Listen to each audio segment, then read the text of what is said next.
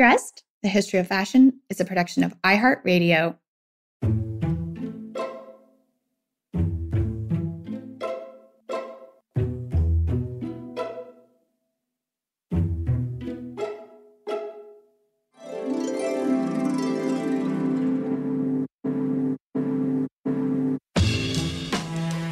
With over 7 billion people in the world, we all have one thing in common.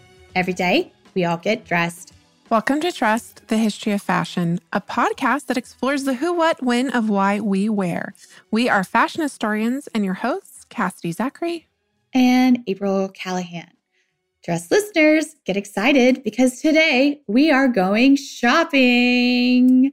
And because you know we love all things sustainable, we are actually going vintage shopping just outside of Paris at the famed and fabled and much beloved Les Puces flea market.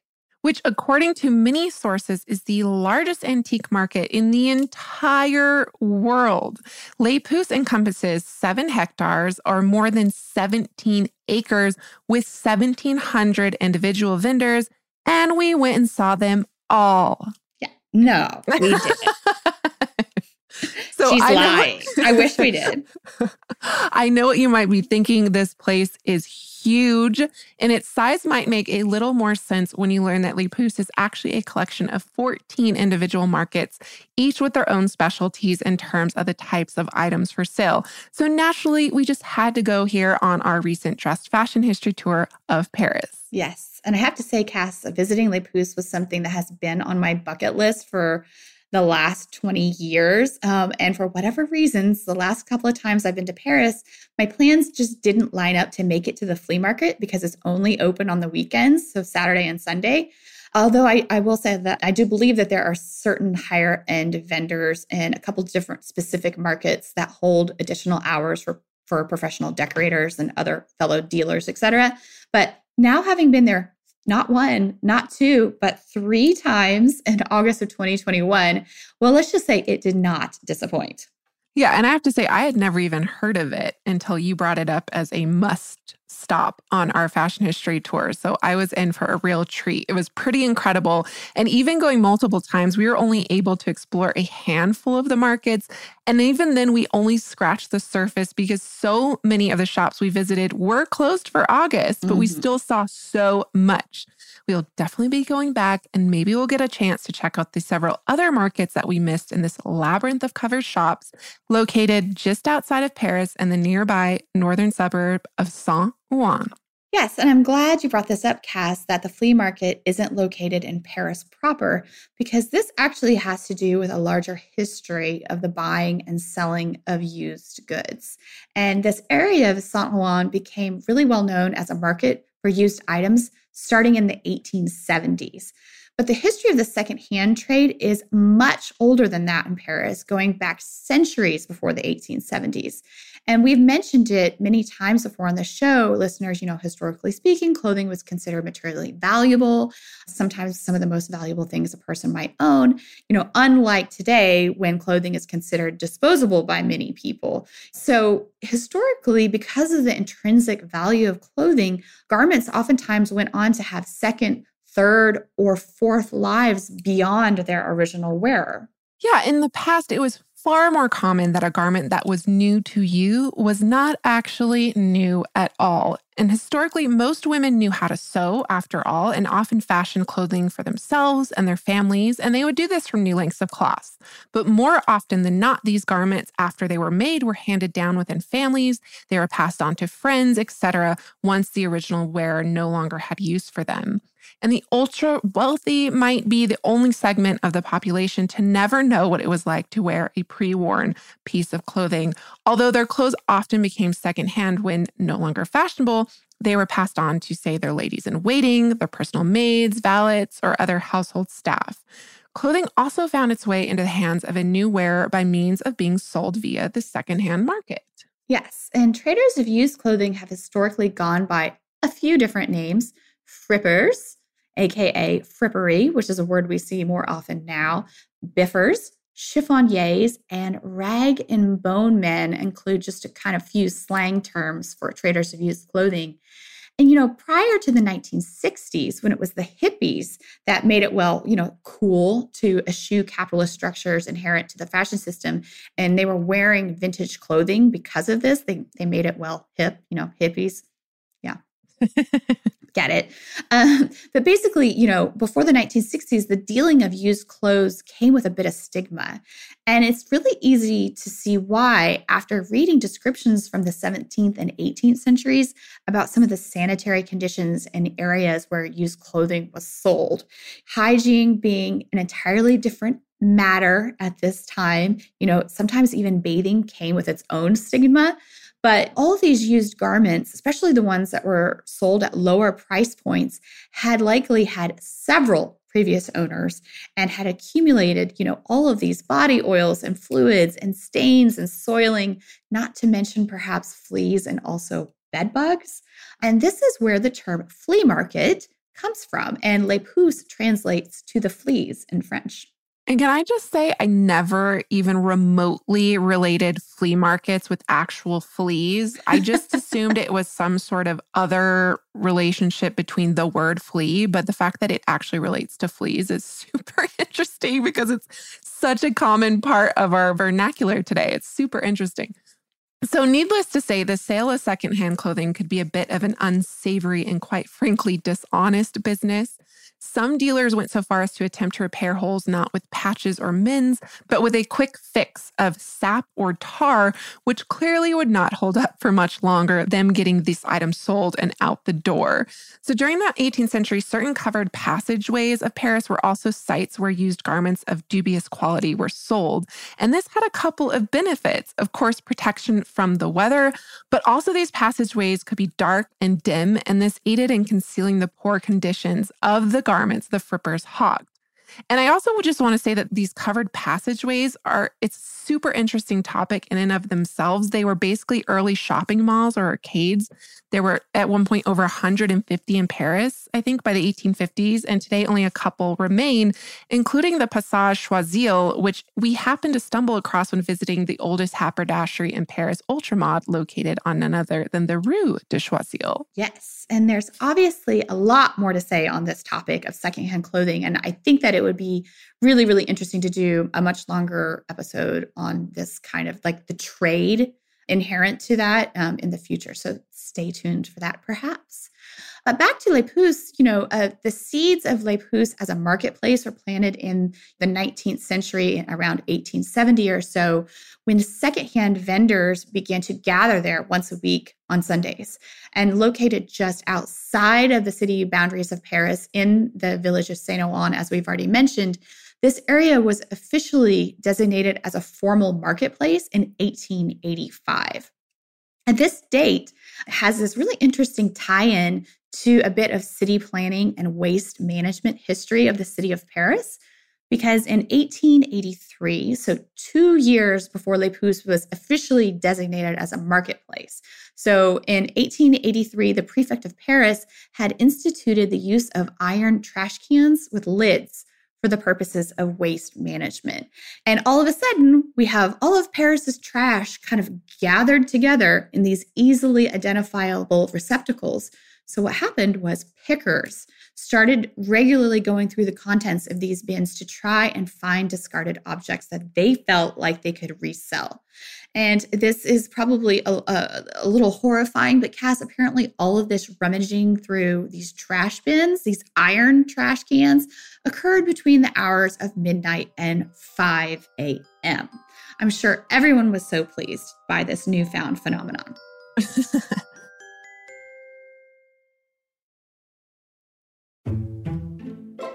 So at the end of the 19th century, there was an estimated 11,000 people working in the profession of picker flipper in Paris. And many areas began to require a quote unquote parking permit, something similar, to vend their wares in a given area. So when the Paris metro was built, the outer rings of the city were now even more accessible, easily accessible, and weekend jaunts to the countryside surrounding the city drew Parisians out in droves. And suburban marketplaces, and Les Puces in particular, grew to include increasing varieties of goods like furniture and books that appeal to the middle classes. And this now necessitated specialty markets. The 14 markets that now make up Les Puces each have their own founding story, which is so fascinating. And some of them are quite interesting as they reflect on the commercial desires of a given era. As Les Puces became increasingly popular as a weekend shopping destination, artists and musicians also set up around the flea market. And fun fact here, friends, a very specific form of jazz known as gypsy jazz was thought to have originated from the Les Puces market as it was performed for the listening pleasure of marketgoers. Today, Les Puces receives 5 million visitors a year and is a protected cultural zone in France. And it is either the fourth or fifth most visited destination in France, depending on the source that you consult. And the market is also said to hold the highest concentration of art and antique dealers anywhere in the world. And I think maybe just to kind of flesh this out a little further for everyone, Cash, should we do a very quick rundown of the offerings of each marketplace? What do you think? Certainly. Okay. Yeah. So here it goes. And of course, we're citing from the official brochure of Les Puces here because there's a lot of crossover between the types of things offered in each specialty market. But so just generally speaking, the Antica market, for instance, is where you will find furnishings and artifacts from the 18th and 19th centuries. At the Béron market, you will find furnishings and unique objects from Europe, Asia, jewels, paintings, and objects from the 18th century. Yeah, I went to the Burrell in our third visit there, and I was totally in awe because what we're talking about here is museum quality pieces, but also they had price tags to match. But likewise, at Combo Market, you will also find furnishings, paintings, and objects from the 18th and 19th centuries, including old weapons, objects of wonder, and Danish furnishings. While at L'Entrepôt Market, you will find large-scale merchandise, including staircases, bookshelves, and actual fireplaces. And at the Paul Bert Market are located furniture, artifacts, decorative objects dating all the way back to the 17th centuries. Likewise, at Malassis, you will also encounter very old objects dating to antiquity all the way up to contemporary offerings. So Asian artifacts, Art Deco objects and design, books, toys, fashion, photos, European glassware, and even erotica. Yes, well, if there's erotica there, I'm headed there next time I visit to hunt for fun pieces by Gerda Wegener. We've already done an episode on her. If you would like to learn more about her work as a fashion illustrator or her dabblings in the realm of erotica during the 1920s, you can head back for that. And as Cash, you know, I have quite a few of her naughty illustrations. Oh yeah, they're fabulous.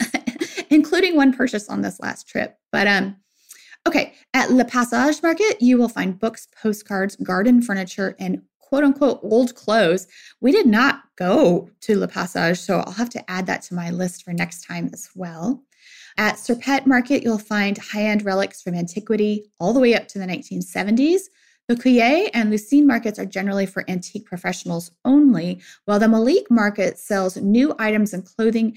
And as we both noticed, Cass, more than a few designer knockoffs. Yeah, this was the busiest part of the market that we visited for sure. Yeah.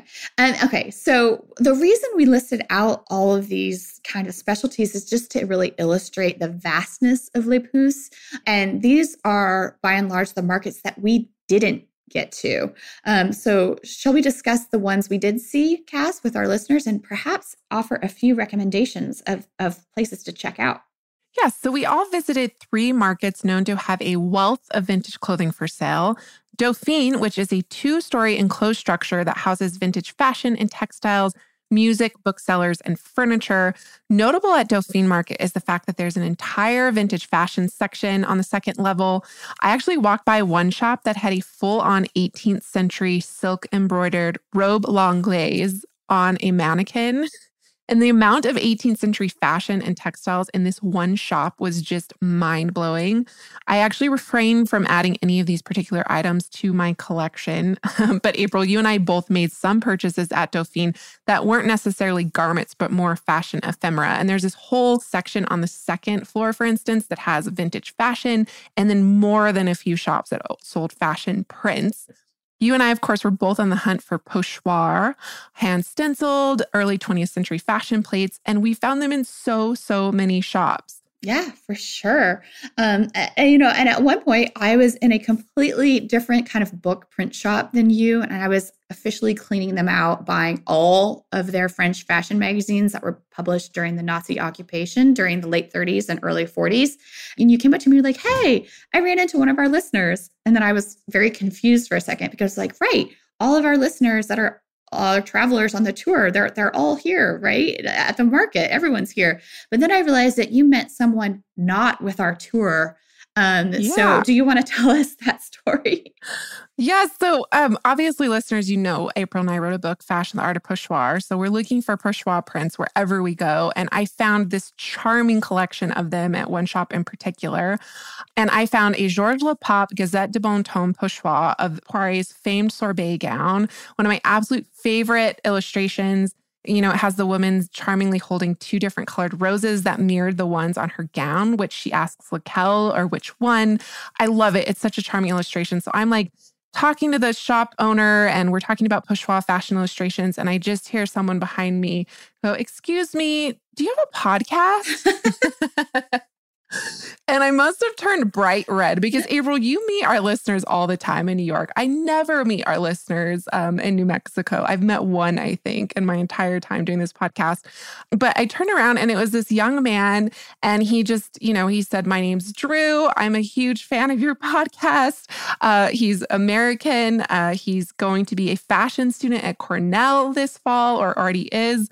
And it was just such a pleasure to meet him and his family. And then, yeah, April, I walked up to you and introduced him to you as well, because it was just such a treat. And all the way in France, we find each other. Yeah. He was like, "Well, she was in the fashion section, so I figured it was her." Yeah, exactly.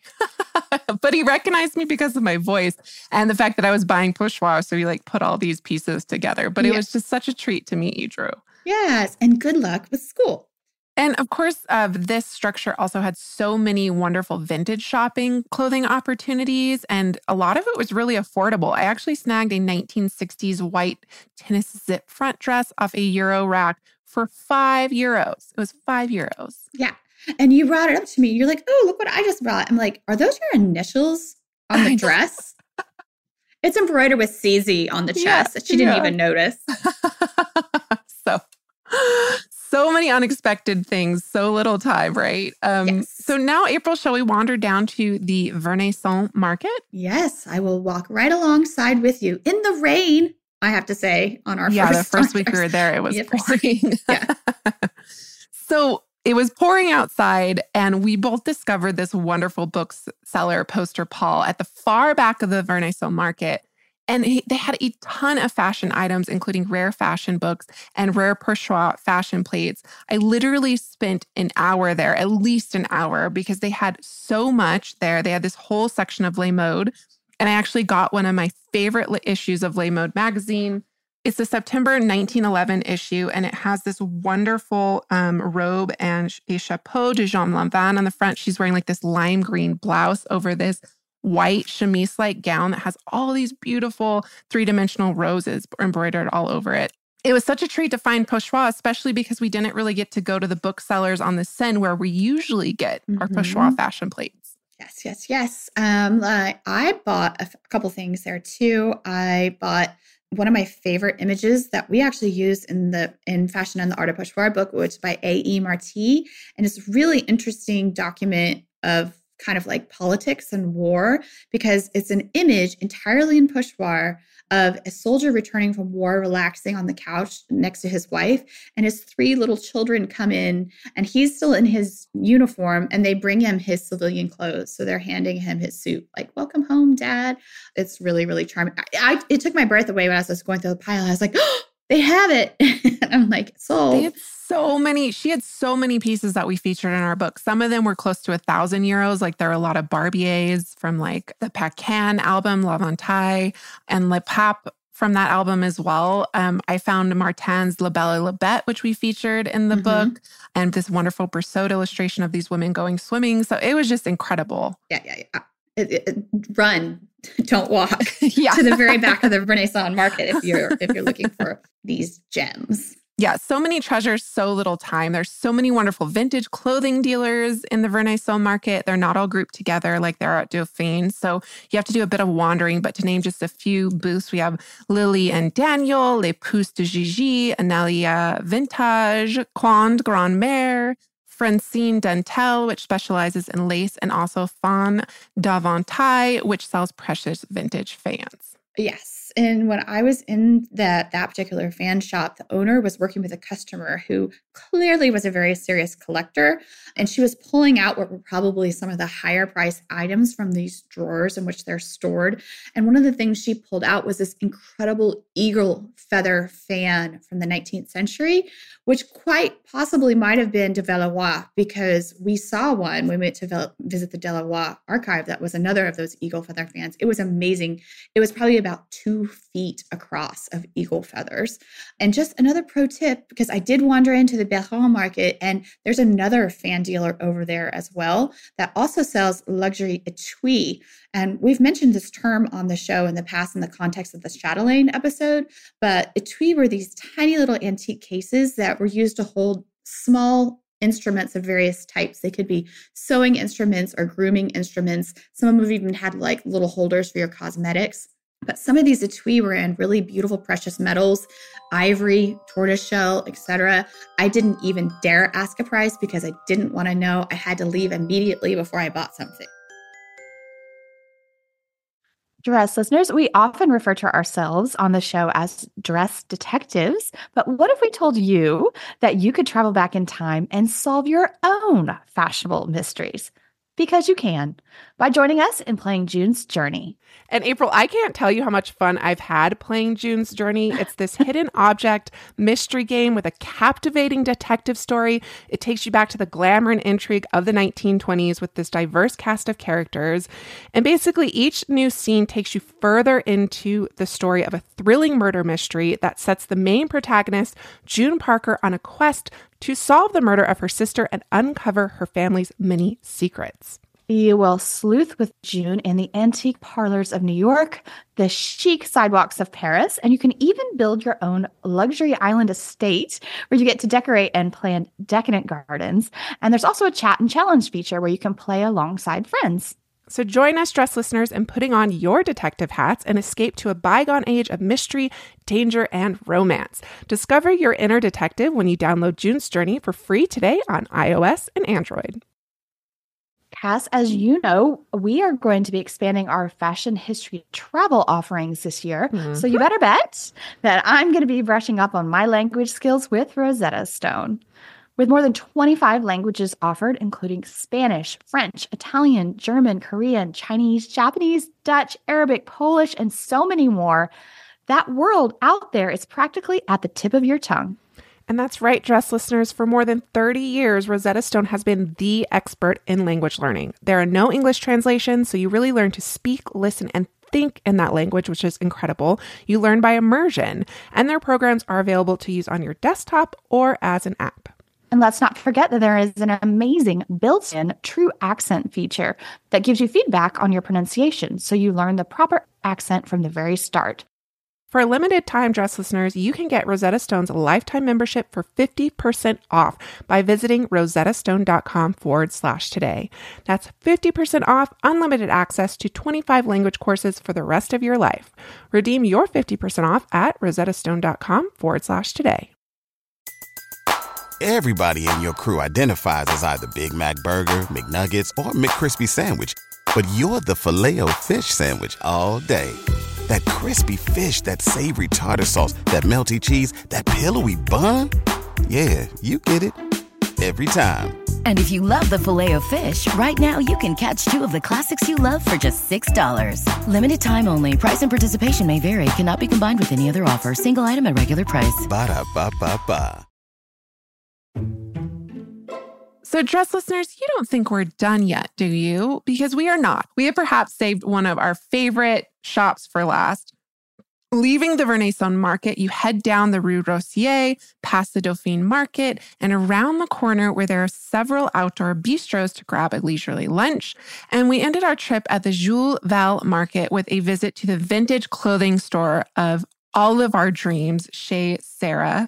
a veritable treasure trove of not only vintage garments, but also accessories, passementerie, and fabrics. Shea Serra occupies both storefronts in this covered passageway, and we cannot recommend it enough. It's literally an A to Z of fashion history. Yeah, and Cass is not joking when she says it's an A to Z because they have several different kind of sections, but one of the sections is this high-end designer section, and the whole wall is arranged by designer from A to Z. So it starts with Alaya, and then, then there's some Cardin, some Dior, some Foth, all the way down to YSL, and Friends at the end of the alphabet. And just remember that this is a vintage shop where all of these things are for sale. This is not a museum. You can touch things, you can try them on, you can look at the construction on the inside. And I was totally blown away when I pulled off the rack a little black dress from Cristobal's Balenciaga's Spanish couture house, Isa. And I was just like, it was just sitting there on the rack. And I'm like, this should be in a museum. But, it was probably from the 1950s or the early 1960s. And the silhouette itself was kind of like a sheath dress. But as you looked closer to the construction, and it's all black, which kind of hid the fact that the construction itself was very complicated, but it was also like this really simple dress. And all of those elements brought together created this really specific sort of elegance to it. It was beautiful. Did you have a favorite item at Shea Serra, Cass? Also, I know you bought something there, so maybe you'll tell us a little bit about that. Yeah, well, one of my favorite things was, of course, the shop dog. There's this big, fluffy pup who's just hanging out. His name is Nej, which is snow. He or she was so sweet and just loved being pet. My sister had a moment with him, which is adorable. Just walking in that area is super amazing because literally it's like almost feels like a block on both sides of just clothing, all displayed on mannequins in the shop windows on one side. And then the other side is like all these accessories and textiles. It was so amazing. As our listeners might remember, I lost my luggage. So I was like on a hunt that first week to find just something that I could wear to our going away dinner. And I had the week prior when we first went there spotted this like black floral A-line skirt. It's this resist dyed fabric. It had these wonderful floral motifs all across it. And it actually looked like it was my size because I'm not even remotely close to like a sample size. And I was like, when I come back, I'm going to try that on. And then the next week I did. It was there. I tried it on. It fit like a dream. And I bought it. And now I own it. And what's interesting is it's one of those like really, it's homemade, but it's an incredible textile. Mm-hmm. And it has in the salvage, it has like all this information in it, including the designer of the fabric, which is Pommeline Villon, Villon. I cannot find anything about this textile purveyor, dress listeners. So if you know anything, please email us and let us know. I will also keep my eye out as I go through magazines and stuff at work. So really, we cannot stress this enough that if you do go to Les Puces, do not miss Shea Serra. They also do have an online presence as well, but I can't say, seeing everything there in person is a whole completely different experience. And, Cass, as you know, a lot of French fashion houses are actually Shea Serra customers when they're looking for vintage pieces for inspiration. And that's actually how I learned about it from my dear friend and former neighbor, Irene Jaramillo, who is a fashion historian who married a Parisian and now works at Loewe. So, very special shout out and thank you to you, Irene, for all of your Paris recommendations. Thank you, Irene. Also, as a side note for anyone visiting Les Puces in the future, this is just a little word of a caution that we issued to our travelers that were with us there as well. Les Puces used to be very well known in the past for pickpockets, and things have gotten infinitely better in recent years, and we definitely did not have any incidents at the flea market, but it's just something to keep in mind when you go there, that you need to be vigilant about your bags, your belongings, your wallets, etc. So we want everyone to travel safe. So, dress listeners, I don't know about you, but I'm exhausted from all the shopping. That does it for us today. May you consider adding some additional wardrobe items from your local flea market next time you get dressed. If you have any questions or would like to register your interest for any future excursions, hit us up.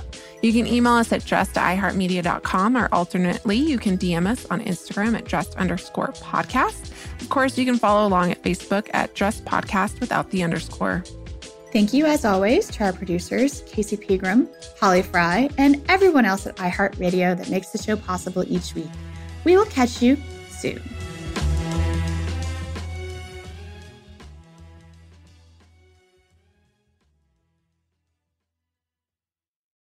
Dressed, The History of Fashion is a production of iHeartRadio. For more podcasts from iHeartRadio, visit the iHeartRadio app, Apple Podcasts, or wherever else you listen to your favorite shows.